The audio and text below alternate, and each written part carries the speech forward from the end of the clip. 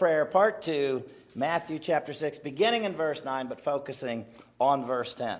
After this manner, therefore, pray ye, Our Father which art in heaven, hallowed be thy name. Here we go.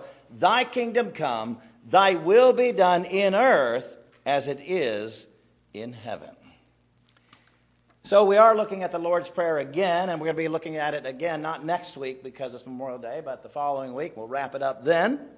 But there was a pet shop owner who had trained his parrot to recite the Lord's Prayer and Psalm 23. You know the Lord's Prayer here. Psalm 23 is the Lord is my shepherd, I shall not want. Marion's got me all messed up now.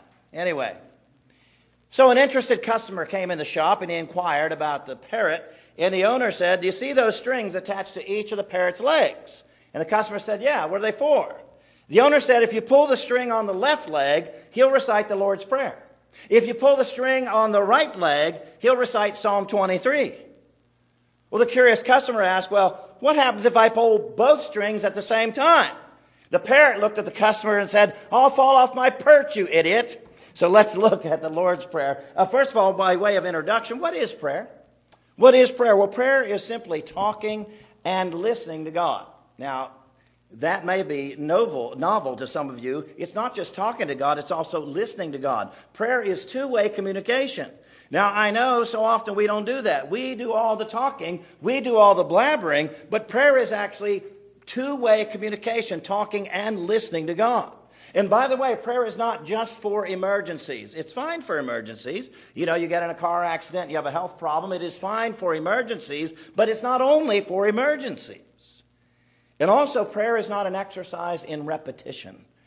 It is not just something you repeat to get it over with. You just say the same thing you said before, and then it's done. I mean, think about this. What if your friends always repeated their same conversation every time you visited? So you call on the phone or you visit in person, and it's always the exact same conversation. Nothing new. Just the same old, same old. I'm not even talking about just the same subject. I mean the same words, word for word, every time you talk. That would not be communication. That would not be a good relationship there. This prayer that Jesus gives us here, Our Father which art in heaven, is not intended for verbatim repetition as an incantation. In fact, look up to verse 7, what Jesus says, and there's a lot in this verse we're not going to get into. But when you pray, do not use vain repetitions as the heathen do, for they think they shall be heard for their much speaking. And then 2 verses later, he's teaching us a prayer. So clearly he did not intend Our Father who art in heaven to be an exercise in just vain repetition, just saying it over and over as some sort of incantation. Having said that, do realize that sincere repetition is acceptable. Sincere repetition is acceptable. I take you back to Jesus in the Garden of Gethsemane, shortly before his arrest and his subsequent crucifixion. And as Jesus is there in the garden, he is praying, Father, take this cup from me. He comes back, he talks to the disciples a little bit, he comes back, he prays the same prayer again, Father, take this cup from me. He comes back, checks on the disciples, then goes back, prays the same thing again. This was sincere repetition. It wasn't just repeating some canned prayer that he had learned. Sincere repetition is acceptable. So now we know what prayer is. Why should we pray? Well, certainly not to inform God of what he does not know. When you bring your needs and concerns to God, it's never going to be a case where God said, I didn't realize that. I didn't know that. Who knew? It is not to inform God of what he does not already know. The reasons we pray, first of all, for obedience. We are commanded to pray. Secondly, to nurture our relationship with God. Just think about it. What if you, back to that friend, you never talk to your friend? You never talk to your spouse, your husband or wife. What kind of relationship would you be nurturing there?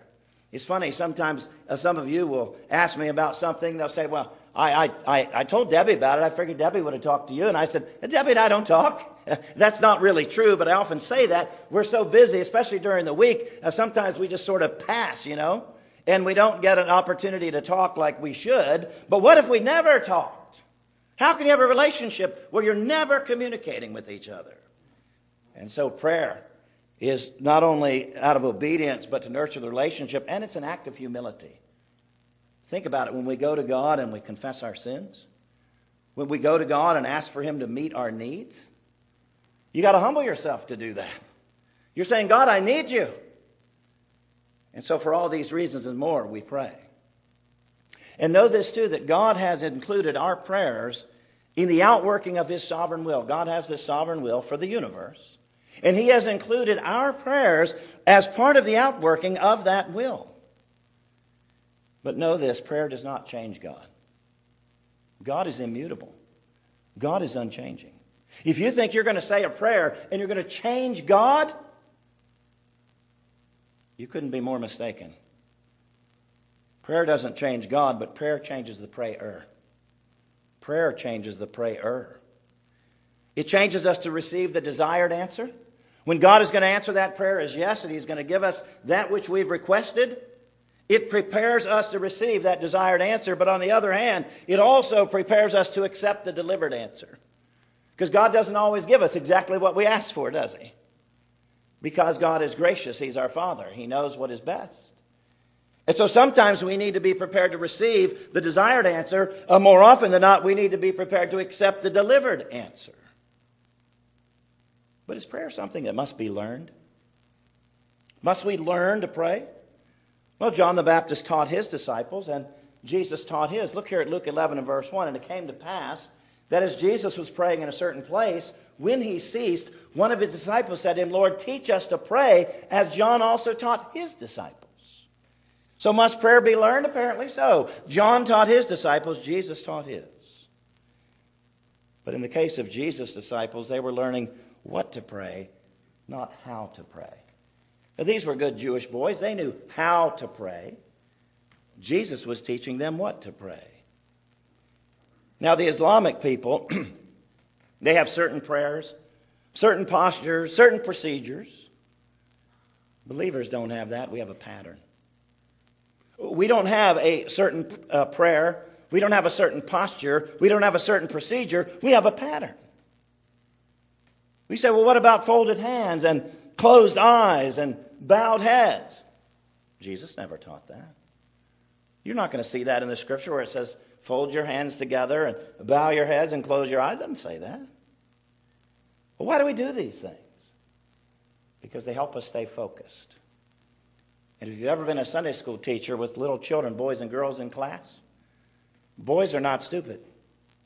They realize when it's time to pray, the teacher's going to have her eyes closed, and that's the perfect time to pull the girl's ponytail in front of you. Not that I know anything about that.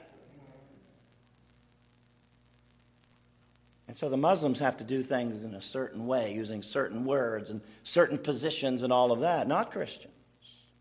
Not at all. These things just are designed to help us stay focused. But you know, many people don't pray because they don't think they have time. They just don't have time to pray. So must prayer be long? Well, when you read the Lord's Prayer as given to us in the book of Luke, it's 57 words long. And here in Matthew, it's 70 words long. Now, if this is a model prayer that Jesus has given us, 57 words, or again, with the longer version here, 70 words, we learn that prayers that are strong do not need to be long. This has to be a good prayer because Jesus gave it to us. And so strong prayers don't need to be long prayers. And because we are so busy, all of us, we are too busy not to pray. So let's get back into the Lord's Prayer here, looking at verse 10 there. Beginning in verse 9, the destination. We looked at the destination of this prayer last week. Our destination is our holy heavenly Father. I don't want to go over that material again. So let's begin looking at the petition. The petition, Thy kingdom come. Well, what's Jesus talking about there? When we say Thy kingdom come, what's He talking about? Well, He is talking about a spiritual kingdom, which is God's rule in the hearts of man. Look what Jesus said elsewhere about this in Luke 17, beginning in verse 20. And when He was asked of the Pharisees when the kingdom of God should come, He answered them and said, The kingdom of God comes not with observation, neither shall they say, Lo here or lo there, for behold, the kingdom of God is within you. It's a spiritual kingdom. And so when you pray and when I pray, Thy kingdom come, we are saying, God, bring about your kingdom in my life, in my heart. And how does that begin? It begins with receiving the gospel. believing that Jesus died on the cross to pay for your sins, that Jesus was buried for your sins, and the third day Jesus rose again from the dead. This is when you say, thy kingdom come, you are saying, God, bring your kingdom, start in my heart. Receiving Jesus as Savior includes enthroning Jesus as King. Now, please get this. Receiving Jesus as Savior includes enthroning him as King. Now, the Jews rightly call God the King of the universe. Jesus is called the King of Kings in Revelation 19:16. And so when you receive Jesus as your Savior, you're also receiving Jesus as your King. Now, as Americans, we don't know much about kings. We really don't. We don't know much about kings. Our founding fathers reacted against having a monarchy. They reacted against having kings and queens. And while this is really good for Americans, it does us a disservice as believers because we don't really know what a king is. We know what a president is. A president is very powerful but limited. A king has no limits whatsoever. A king has absolute control. A king answers to no one. A king demands absolute obedience. A king's word is law. We can't relate to that as Americans. And so as we come to Jesus Christ as our king, we want him to be a president. We want him to be a CEO. He's not. He's king. And a king has absolute control. A king answers to no one. A king demands absolute obedience. A king's word is law. And so when we say, thy kingdom come, we're saying, yes, I receive Jesus as my Savior. I enthrone him as King. And we commit our lives fully to him, and we pledge our absolute personal obedience. Thy kingdom come. Well, it begins in here. But then we're also asking the Lord to bring about his kingdom by saving the lost. Even as Jesus Christ came into our heart as Savior, we want him to come into other people's hearts as Savior as well. This is where we are praying for our missionaries as they are going literally to the utmost end of the earth. And we are asking God, bring your kingdom, use them to bring your kingdom in other people's lives. When you speak to missionaries and you ask, how can we help? Their number one answer is always the same. Pray for me. Pray for this ministry. Pray for my family. And so when we say, thy kingdom come, we're also praying for our missionaries. Pray for your preachers. I agree with the missionaries. The most important thing you can do for me is pray. I need your prayers. But you're not off the hook here either. Because not only are we praying for our missionaries and praying for our pastors, you need to be praying for opportunities to share your faith. For God to set up divine appointments for you. When you're just going about your daily life and he will bring somebody into your life. This is part of thy kingdom come. When you pray that, your spiritual kingdom, Lord, come in my heart. Help the missionaries, help the pastors. Give me opportunities to share my faith in Christ with others. So it's a spiritual kingdom. But it's also a physical kingdom. When you say thy kingdom come, you're not only talking about that spiritual stuff, but you are saying, God, bring your kingdom here on earth physically. Jesus is coming back to this earth in person. And the Bible says he will rule and reign on this earth for 1,000 years. I invite you to turn with me to Revelation chapter 20. Lest you think I'm making this up or lest you think it sounds like some sort of fairy tale, Revelation chapter 20. I'm going to read the first 6 verses, and I want you to listen for how many times you hear 1,000 years. Jesus will rule on this earth for 1,000 years. And I saw an angel come down from heaven, having the key of the bottomless pit and a great chain in his hand. And he laid hold on the dragon, that old serpent, which is the devil and Satan, and bound him 1,000 years. There's the first one. And cast him into the bottomless pit and shut him up and set a seal upon him, that he should deceive the nations no more till the 1,000 years as the next one should be fulfilled. After that he must be loosed for a season. And I saw thrones, and they sat upon them. Judgment was given to them.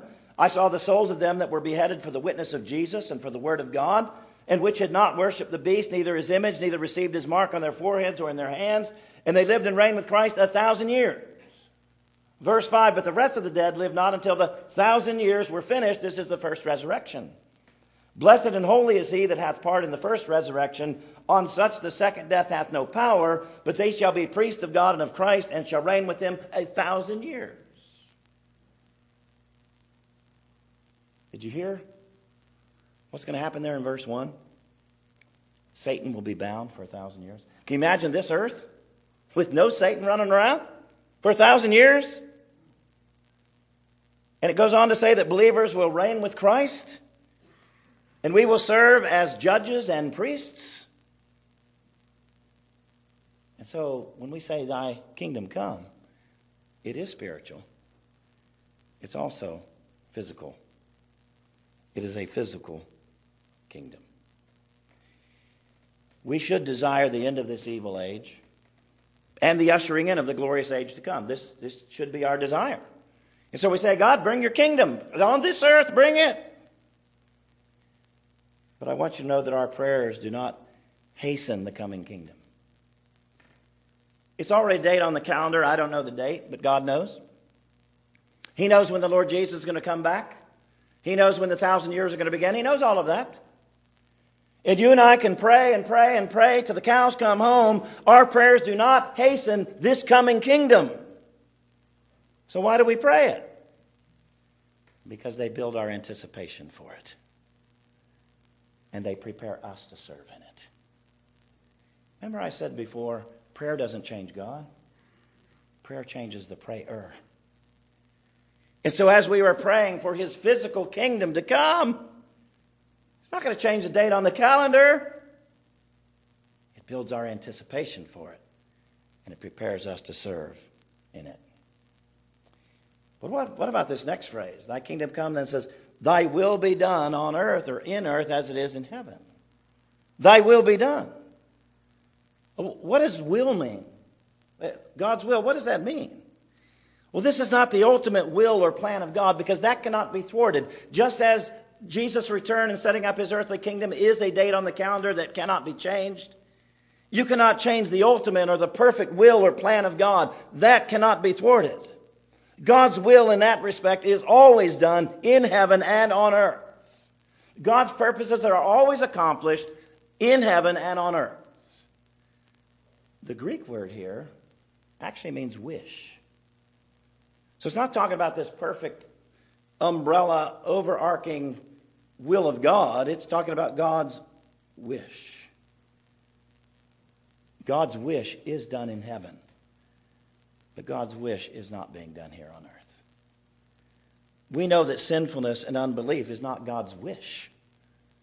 This is not what God wishes for. That people would just be full of sin, that people would just not believe in him. This is not what he wishes. His wish is done in heaven. His wish is not being done on earth. Again, we know that sinfulness and unbelief is not God's wish. Or he would not have had to codify sin in the Ten Commandments. He would not have elected believers to faith. Even so, he does use these and other evils to accomplish his purposes, but his wish is not being done on this earth right now. But one day, God's wish will be done on earth, even as his wish is already being done in heaven.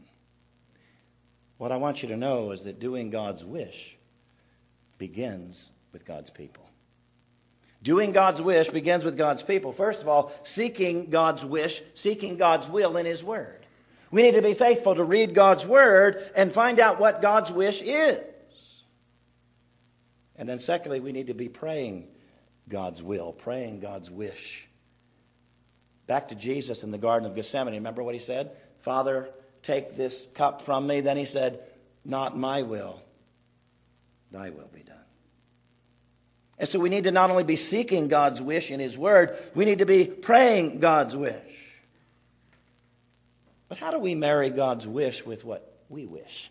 You know, we have wishes, we have things, we have situations that we want changed in our favor, or whatever the case might be. How do we marry God's wish, thy wish be done, in earth, how do we marry that with what we wish? Well, Jesus actually said that we could ask and receive anything. That we can ask for anything and receive it. Look here. Luke chapter 11, beginning in verse 9. And I say unto you, ask, it shall be given to you. Seek, you will find. Knock, it'll be open to you. For everyone that asks receives, and he that seeks finds, and to him that knocks it shall be opened. Jesus gets even more specific here in John 14, beginning in verse 13. And whatsoever you shall ask in my name, that I will do, that the Father may be glorified in the Son. If you ask anything in my name, I'll do it. Sounds like a blank check, doesn't it? Sounds like Jesus said, hey, whatever you want, you can have it. All you got to do is ask. Well, this is the danger of just taking a couple verses out of the Bible and not looking at all of the teachings. So I will tell you, Jesus means what he says here, and he says what he means. But there are some qualifications. First of all, Gary, you already hit on it. According to John 15:7, we must abide in Jesus. He says, if you abide in me and my words abide in you, ask anything you want and I'll give it to you. So number one, we must abide in Jesus. Number two, according to 1 John 5:14, we must ask according to God's will. So when it comes down to it, we must want what God wants. And if we are abiding in Jesus, if we are asking according to his will, then we will want what God wants. And here's the thing. When we want what God wants, we get everything we want. Let me say that again. When we want what God wants, we get everything we want. Why don't we get everything we want? Maybe we're not abiding in Jesus. Maybe we're not asking according to God's will. But when we want what God wants, we get everything we want. And so how do we marry this? How do we do God's wish? Well, it begins by seeking God's wish in his word, praying God's wish. Thirdly, obeying God's wish as revealed in God's word. So as we're reading God's word and we see what God wants, we need to ask ourselves, is what I am doing God's wish? Is what I am saying God's wish? Is what I am thinking God's wish? Is what I am planning God's wish? And here's the toughest one. Since doing God's wish begins with God's people, we're not only to be seeking it, praying it, obeying it, we must be trusting God's wish even when it doesn't seem to make sense. And we must be trusting God's wish even when it is difficult to do so.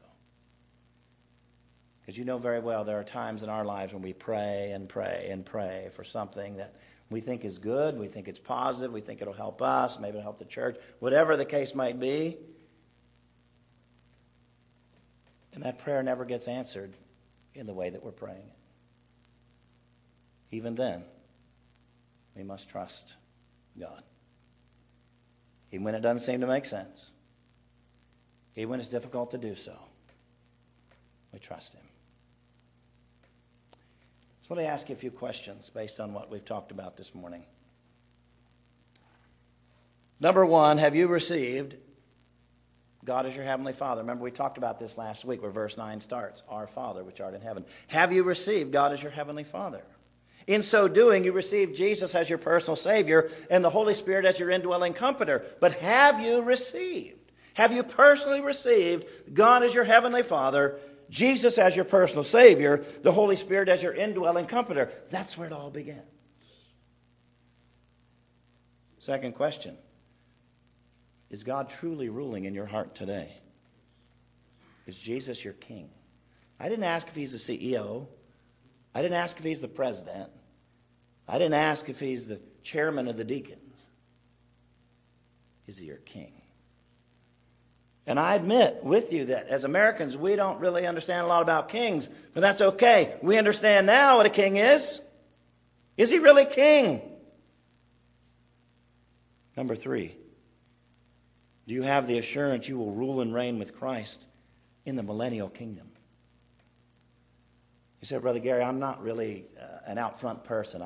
I like to work behind the scenes, and I don't know, my personality being what it is, I don't know that I could rule and reign for 1,000 years. I don't know that I could judge other people. That's kind of not my thing. When the millennial kingdom, you'll have a new body, a new mind. You'll be able to do exactly what the Lord Jesus Christ requires of you. But I'm asking you, do you have the assurance that you will rule and reign with Christ in the millennial kingdom? And then fourthly, are you doing God's will in your life, God's wish, inasmuch as you understand it? Now, the reason I say inasmuch as you understand it is sometimes we don't always understand what God's wish is in our lives. But inasmuch as you understand it, are you doing it?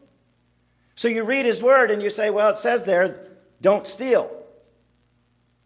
And yet you say, well, I got to make ends meet. You know, I got a family to feed. I got a lot of mouths to feed. I got to steal a little bit. No. You're not doing God's will. You're not doing God's wish. Inasmuch as you understand it. The Bible says don't lie. You say, Brother Gary, if I don't lie, if I tell the truth, I'm going to get in trouble. Well, again, you're not doing God's will inasmuch as you understand it. We don't always understand what God's will is. That's why we need to seek it. That's why we need to pray it. That's why we need to obey it when we do find it out. And that's why we need to trust it even when we don't know what He's doing. Okay? But inasmuch as you understand it, are you doing it? So this morning we've learned what prayer is. Two-way communication. Not just me talking to God. God will talk to you as well if you listen. And then we looked at this particular prayer. The destination, our Holy Heavenly Father. The petition, Thy kingdom come. That starts right here. It's a spiritual kingdom. But it's not only a spiritual kingdom.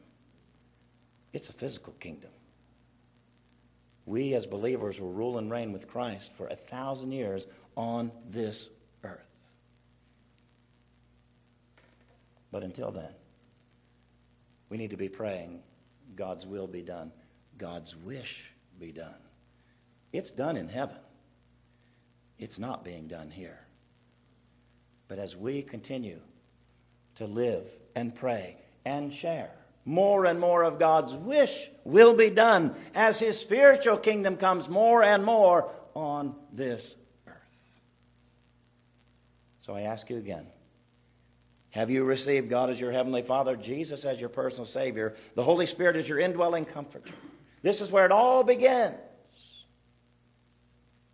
Is Jesus King of your life?